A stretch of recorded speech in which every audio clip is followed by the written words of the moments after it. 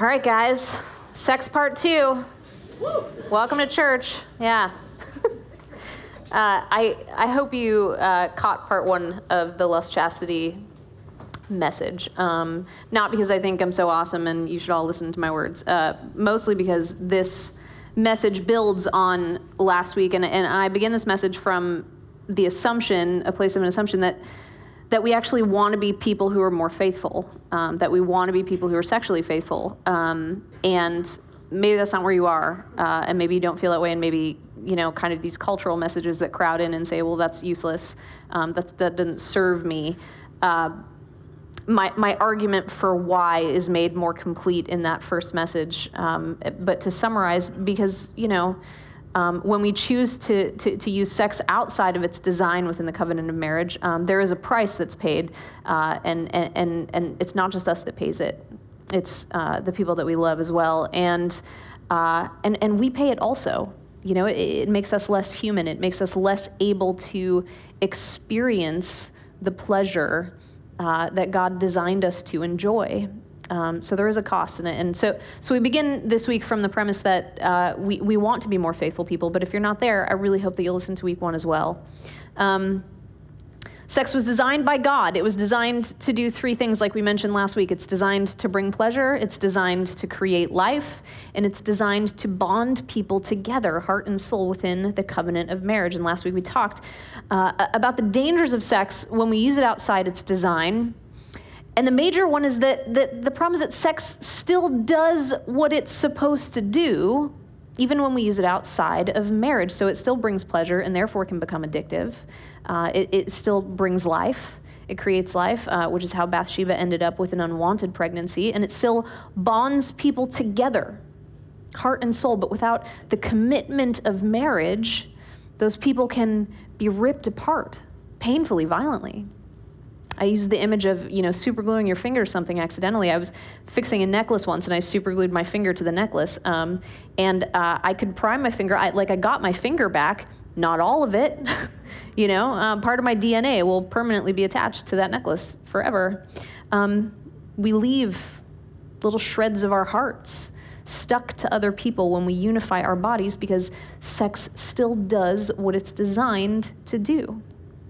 So as Gary mentioned, we're continuing in our series Undone. We're looking at the vices that we often engage in, the virtues that we often leave undone. And this isn't meant to be a self-help series. This is not a series about how you can better impress God with your holiness. It's about living like the people that we actually are.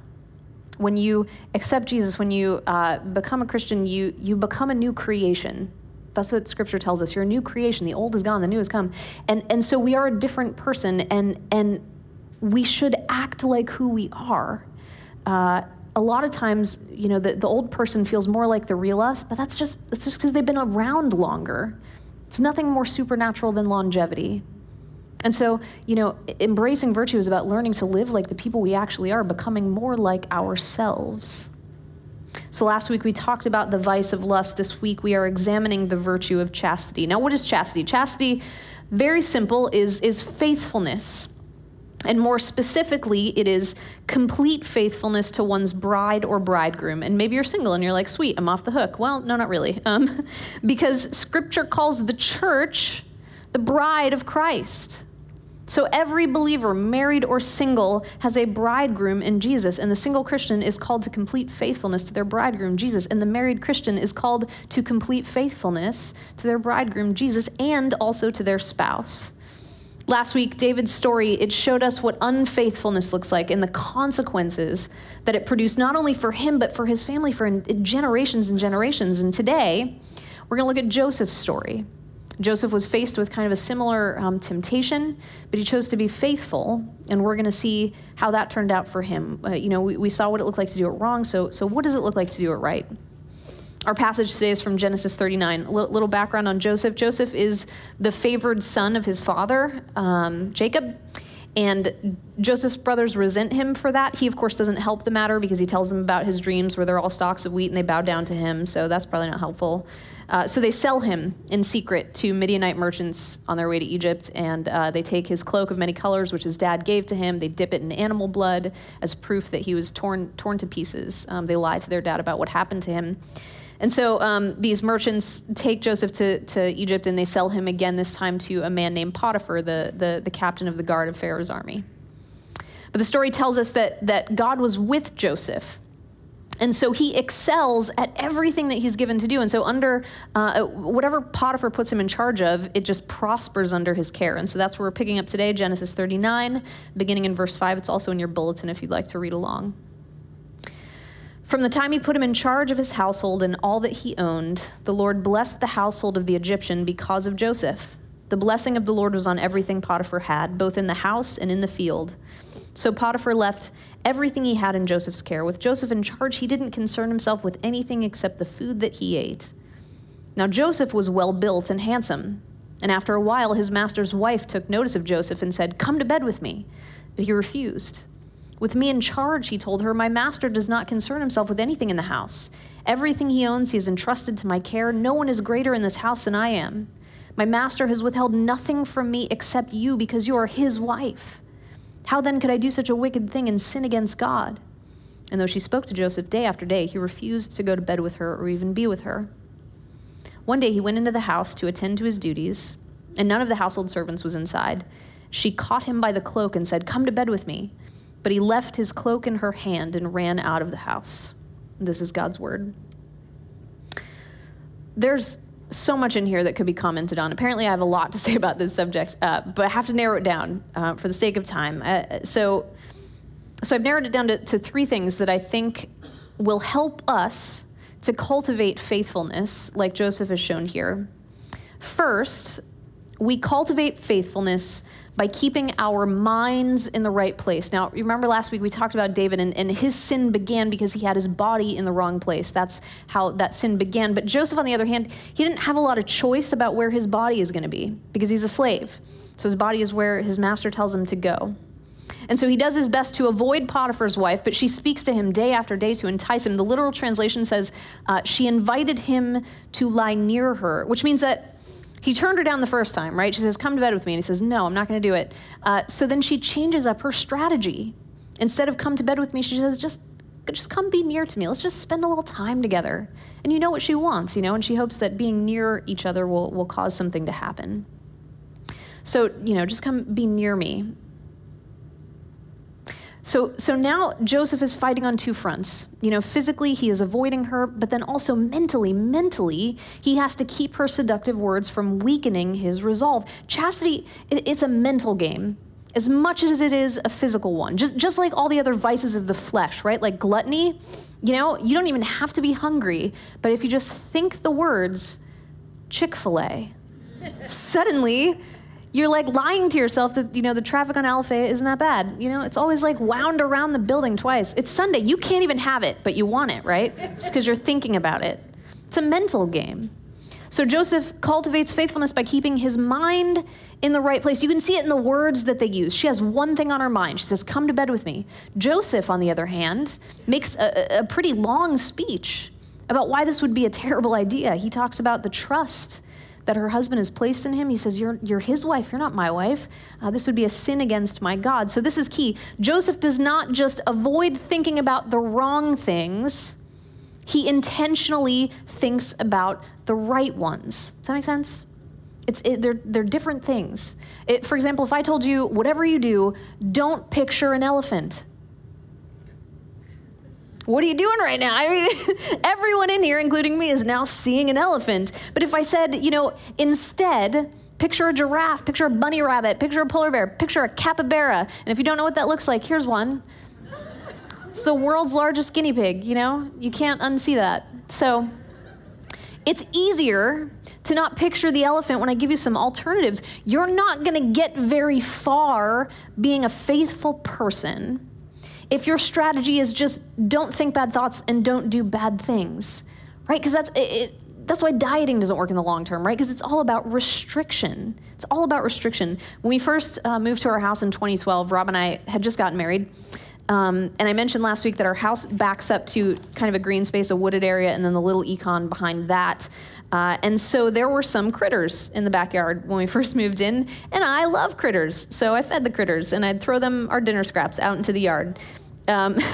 Rob had installed a motion a motion detected floodlight on our back porch, and I loved this because the raccoons, in the evening it was dark, the raccoons would come out and they'd start to eat the scraps, and the light would come on, and I'd be able to see them kind of doing their thing, and I thought it was so cute. I called it the friend indicator light because it told me when my friends had arrived, and I'd watch them out the back door. And I love this arrangement so much that I started leaving the scraps on the deck instead of in the yard.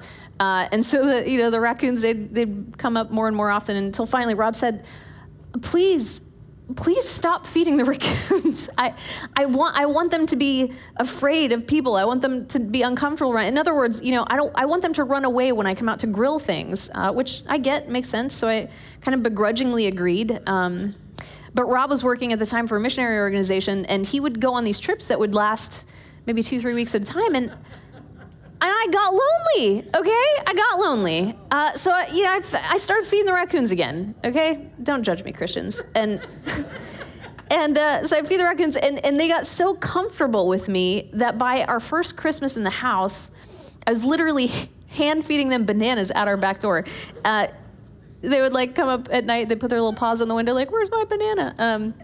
So it was great. Again, only when Rob was gone. But then one night, around Christmas time, he's back in town, we're just hanging out on the couch, eating Christmas cookies, watching Top Gear or something, and one of the raccoons, it was Patches, they all had names, Patches, Kyle, Quill, Patches was the big one. Patches creeps up onto the deck, and he sees the Christmas cookies on the coffee table. So he looks at the Christmas cookies, and he looks at us, and then he just walks right in the house, takes a Christmas cookie, and leaves. And so Rob, who is horrified, looks over at me and then becomes more horrified because what does he see in my eyes? Utter delight. I have arrived, I have a Dr. Dolittle-esque connection with this wild raccoon who now, feels comfortable to sup at my table. And I loved it. And Rob, he didn't get mad. He didn't repeat any of his admonitions about encouraging the raccoons. He didn't ask me to not leave food on the deck. What he did was get me a dog. Yeah. Now I don't feed the raccoons anymore. I give all my scraps to Ramses, our German Shepherd. No amount of warnings about the diseases and the viciousness of the local trash panda population was enough to get me to break my bad habit until I had something better to replace it with. Restricting our bad habits, it doesn't actually create good ones. Do you understand? We have to replace them, not just restrict them. Joseph knows being faithful isn't just avoiding intimacy with the wrong person, it's cultivating intimacy with the right one. Don't just avoid your unholy thoughts, replace them with holy ones. Philippians 4:8, finally, brothers, whatever is true, whatever is noble, whatever is right, whatever is pure, whatever is lovely, whatever is admirable, if anything is excellent or praiseworthy, think about such things. Our minds will be filled with thoughts and images, but which ones? That's up to us. We have a say in that. This is why I tell you to read your Bible. Again, I'm terribly practical. I don't care if you check a box. It's just practical. If you want to keep sinful images and thoughts out of your mind, the best strategy to do that is to fill your mind so full of the good ones that there simply isn't any room. We cultivate faithfulness by keeping our mind in the right place. Second, we cultivate faithfulness by living in reality. Now, here's this woman who has become sick with lust for Joseph to the point where she's displaying self-destructive behavior. If someone were to overhear her, if her husband were to find out, she would absolutely be put to death. And for what? For a moment of passion that won't last more than a few minutes? My husband recently sold off some of his gear. He watched a documentary about minimalism and then started kind of cutting back the stuff that we had in the garage. Some of it hadn't even been used once, but every year Rob would go to, you guys familiar with Travel Country Outdoor? It's like a outdoor store, like an REI, and every year they do this thing called the porch sale, and everything is just rock bottom prices, and so he would go, and the prices on this gear would be so good that he would just lose all manner of control over himself and just come home with a bunch of stuff that he didn't need. When we got married, he owned 26 coats, 26 goose down, ripstop nylon, insulated soft shells. We live in Waterford Lakes, you know? Like, we run the air conditioning in January. There's no reason for that. So he watched this documentary. He sold off some of his gear, climbing gear, skiing gear, also not a lot of skiing in Florida. And the reason that he had all this stuff was because when he bought it, he's not really buying a piece of gear, right? He's buying a promise. He's buying the promise of a lifestyle where he zips in and out of Colorado on the weekends to do a little rock climbing, a little skiing, have reason to wear a winter coat. And the advertisements, they are selling him this promise. They're banking on someone like Rob, you know, buying his dream of this Tim Ferriss lifestyle that a piece of equipment doesn't really produce for him. It's not just him, right? It's all of us. I do this. I do this when I buy face cream because there's always some 20-year-old with perfectly dewy skin on the advertisement. And so I buy it, but then I put it on my face. What happens? Nothing. Because it's face cream, right? I still look 37, but my cheeks smell like pomegranates. Who cares?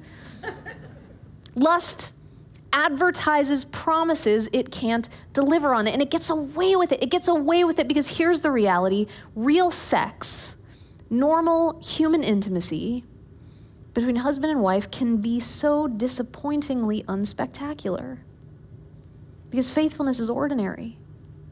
It's ordinary. You know, when we experience physical intimacy with our spouse, it doesn't fulfill every desire, and it isn't mind-blowing, and it doesn't complete me like Jerry Maguire promised it would.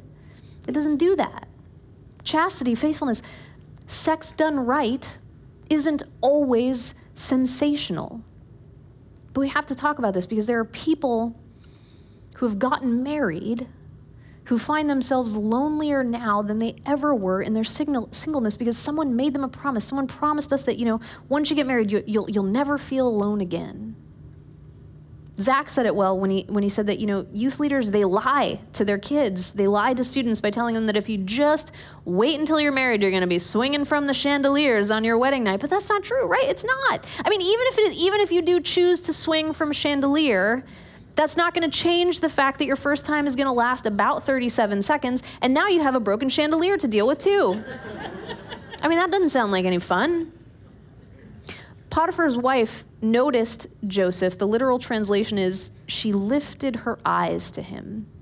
And so yes, she noticed, but then she took that noticing a step further and began to think about it, began to fantasize, to rehearse what an encounter with him would be like. And these fantasies skew her perception of reality. She's now engaging in these behaviors that could get her killed. And for what? For sex that's worth dying for? Guys, it doesn't exist. And that's why lust is so powerful, because it feeds on fantasy.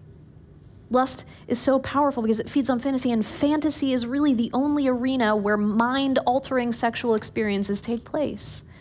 You know, I think we don't think fantasy is such a big deal, but people lose their marriages over it. And we don't blame fantasy because it's often the first step instead of the last one. But fantasy provides the guardrails for a long, sad road to disconnection. Poet Steve Turner writes, "She no longer brought him pleasure like girls in magazines who throbbed with lust and fantasy and stayed sweet 17. He never heard those beauties moan except when in the sack. They knew a woman's place to be, undressed and on her back. She no longer brought him pleasure like girls in magazines, so they slept in separate beds and snuggled up with dreams.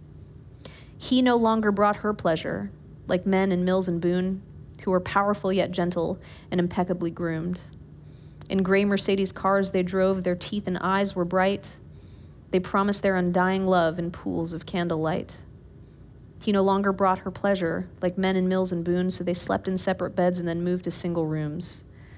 They no longer found their pleasure in lives where flesh was real, so muddled on or called it quits or chased a better deal. Lust thrives in fantasy, but faithfulness thrives in flesh and blood. That's what makes it so hard, because real flesh is flawed. It doesn't satisfy every fantasy and offer life-altering sexual experience, but neither does lust. Lust promises that. But then all it delivers really is an increase of appetite. It's not real.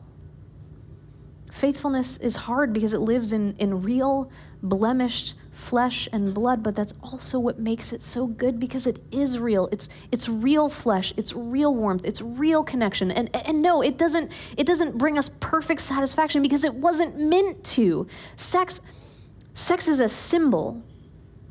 It is a physical manifestation of a deeper desire present in every single human heart, the desire to have reunion with God. It's a desire for oneness, to be completely known, to be naked, vulnerable, and totally exposed, and yet to be loved and accepted in that knowing. It was never meant to completely satisfy us. Sex was always meant to be an appetizer, never the main course. It's a foretaste of the ecstasy and the joy, the complete satisfaction that we experience when you're reunited with God, because it's a spiritual need. And when we try to make physical union do all the work of spiritual satisfaction, we see that is a strategy doomed to fail. Plato tells a myth about eros love, romantic love, and in which he says that human beings were originally these spherical creatures with 2 heads and 4 arms and 4 legs. And then as punishment for trying to usurp the power of the gods split the humans in half. And so eros then is our yearning to be reunited with our other half. And there's a hint of truth in that myth, only it's not being reunited with another human that completes us, that makes us feel complete, but being reunited with God. Our first home that we have been severed from as a result of sin. And physical union is just one way of expressing that longing, but it's imperfect and temporary. And hey, maybe none of this is landing for you because you're married and you are totally fulfilled in your sex life. That's great. I want that for you. God wants that for you. And if you are having mind-blowing sex with your spouse, I just want to say, maybe check in with your spouse. It's not a guarantee that they are having the exact same experience. It's non sequitur. If nothing else happens as a result of these sermons, I hope that I've just forced some really awkward conversations for you to have when you get home.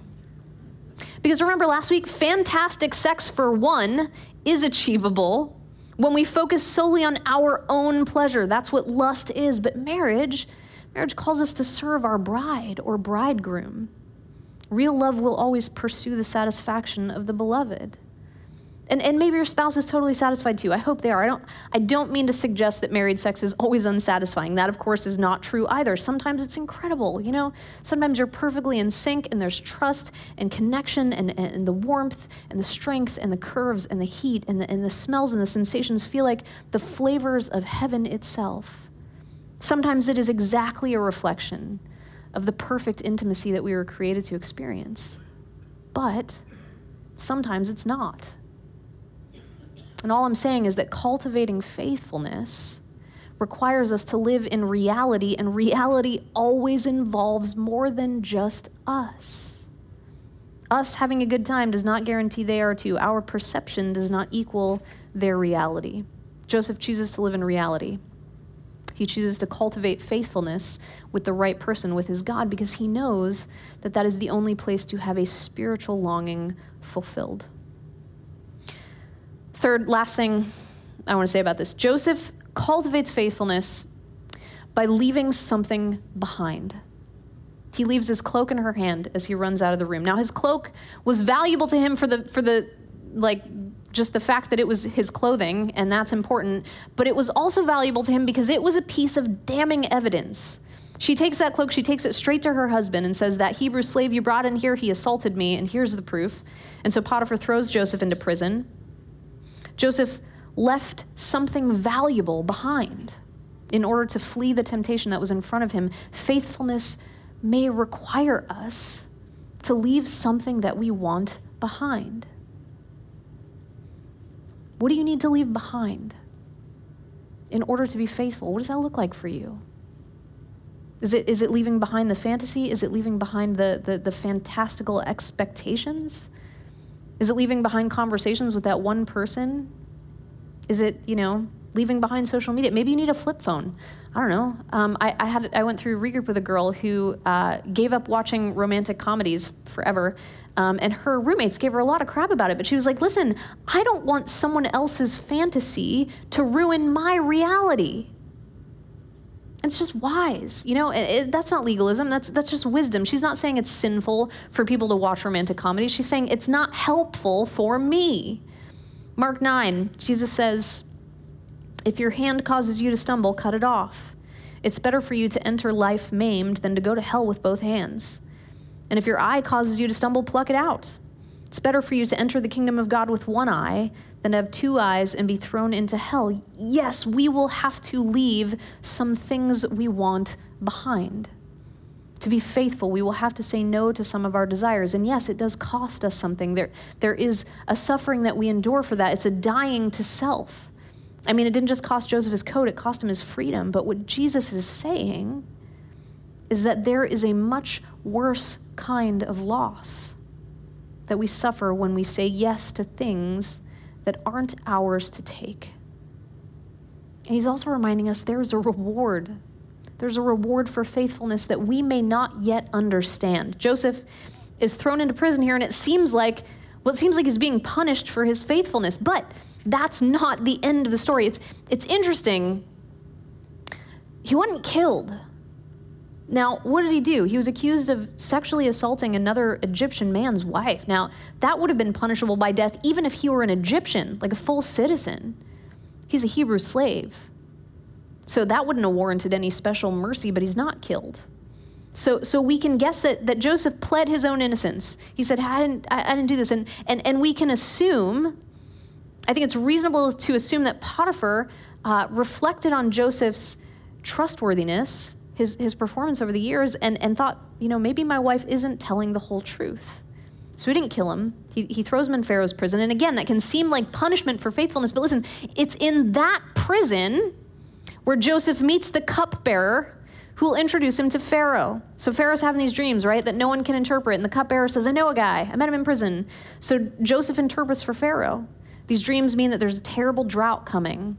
And as a result, Pharaoh puts him in charge. He's second in command in all of Egypt. And through Joseph's wisdom, the Egyptians store up all this food for the coming drought and famine. And it's because of the presence of that food in Egypt that the Israelites, Joseph's brothers who sold him into slavery and faked his death, it's because of the presence of that food that the Israelites come to Egypt during the famine to buy the food. And that's where he sees them. That's where Joseph reveals himself to them and is reconciled to his brothers. And he tells them, what you intended to harm, God intended for good, for the saving of many lives. Joseph's singular choice, it's one choice. Joseph's singular choice to resist temptation and to be faithful to his God, that one choice had ripple effects that saved not only his life, but his brothers, his fathers. It reconciled him to his estranged family, and ultimately it preserved the line of Abraham, through which 1,500 years later, the Messiah would be born to an unwed teenage girl named Mary. Don't tell me that our choices don't matter. They do. Every single one of them.